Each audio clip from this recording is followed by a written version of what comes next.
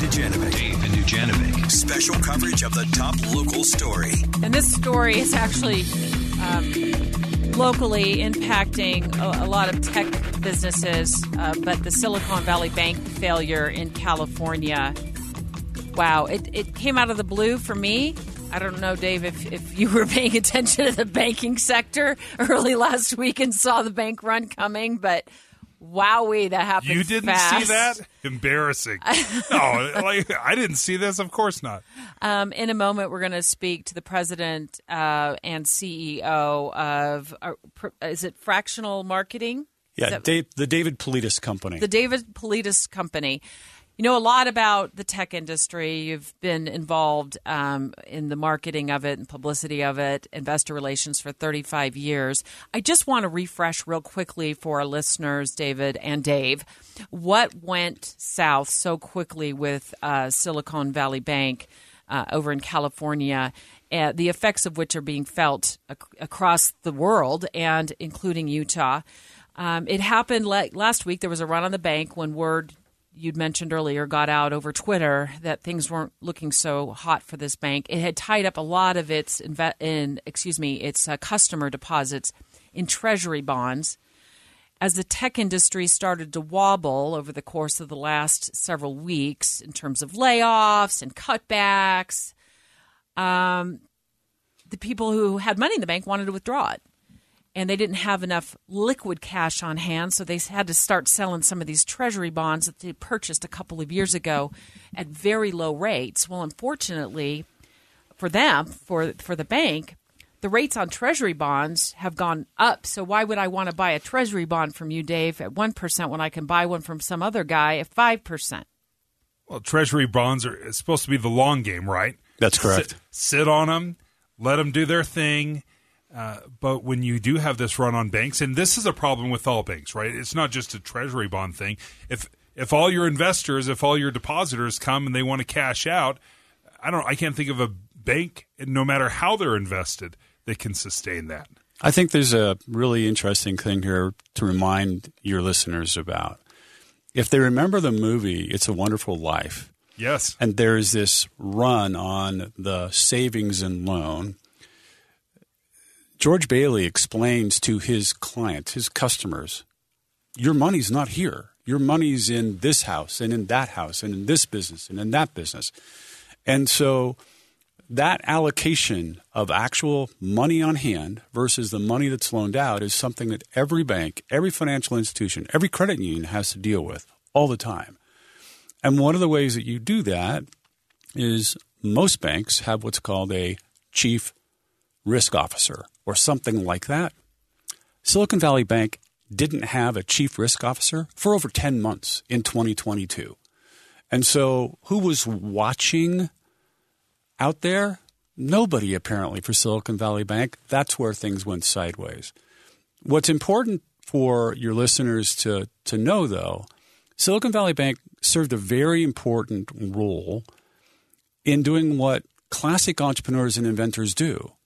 They find a hole in the marketplace, something that's not being fulfilled, a need, a pain, and they filled it. If you were a software entrepreneur back in the 1980s, 1970s, you could not get a loan because it was software. Where's the assets? Where's the land I can sell? Where's the building I can sell? Where's the factory I can sell? It's all ones and zeros in software. And these two guys down in Silicon Valley said, you know what? I'll bet we can come up with a way to value software and loan money against it. That's how Silicon Valley Bank got started. And so as a result, where did these tech entrepreneurs put a lot of their money? In Silicon Valley Bank, because then they could get loan against their assets, and they got it. They understood them. And it grew to be the 16th largest bank in the United States and served all the tech community, including Utah, very, very well. For 40-plus years. So David Politis, he's worked in the tech industry for 35 years, marketing, publicity, investor relations, in studio with us right now as we watch the fallout from the collapse of Silicon Valley Bank. Let's talk about the tech sector in Utah. How are they being impacted, and do you expect that they'll be seeing funds which the president promised today that anybody who is a customer there will have access to funds starting today. Well, they will. And so what was announced yesterday is the U.S. Federal Reserve Bank and the U.S. Treasury Department and the FDIC. That's the organization that insures your deposits up to $250,000. They got together under the direction, apparently, of the Biden administration, the White House, and said, tell you what, we're going to make any deposit in Silicon Valley Bank available on Monday. And that was not the rule. So they have bent the rules in this case for right now. So any customer, any depositor of Silicon Valley Bank has access to their funds this very second, like literally today. That includes every tech company, every life science company in Utah. And so all the hair on fire on Friday, Saturday, and Sunday, it's done. The money's available. Now, are there other concerns out there in the banking industry? There are. But today, no, not anymore. If I'm banking with Silicon Valley, I can just – why would I leave my money there? Well, first of all, Silicon Valley Bank is dead.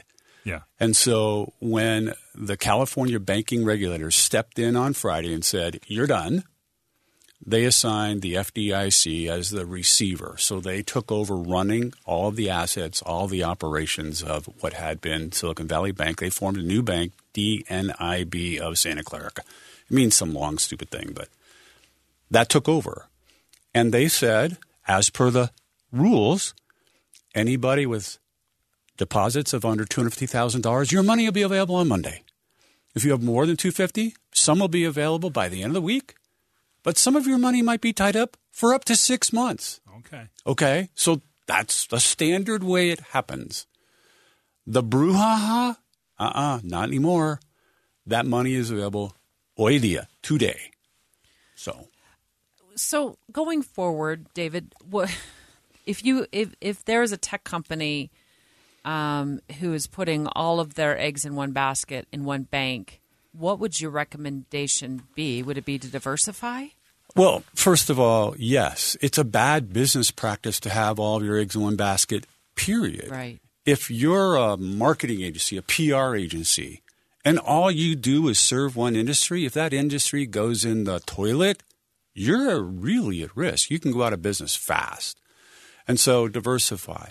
Most business planners, consultants would tell you 15, 20% of your business should be in a particular industry or sector.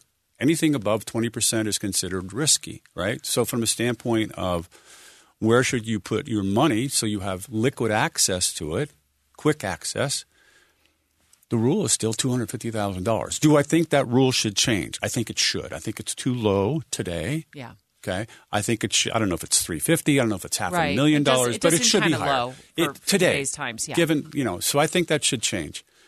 But let's be serious. The vast majority of households in America live paycheck to paycheck. And so I think of what smart money guy Dave Ramsey has said for decades, which is you should have at least $1,000 in cash on hand at your home. That if you need it in an emergency, you can go out and you can buy this thing, pay for this thing, whatever. I think that number is too low also. I think it's probably $2,000, $2,500. But that's the first thing I would tell your listeners. Have a couple $1,000 set aside in cash somewhere in your home or someplace you can get access to it. And if you have over $250,000, should you have it all in one bank? No, you should not. Not very smart. Well, we appreciate you taking the time and joining us. David Politis, President and CEO of the David Politis Company. Thank you for your time. Which walks us straight up to our next conversation that Dave and I are going to have with our listeners. If you were swept up in this, your employer told you, we don't have the funds available to pay you this week, would you be okay? Let's have that discussion next.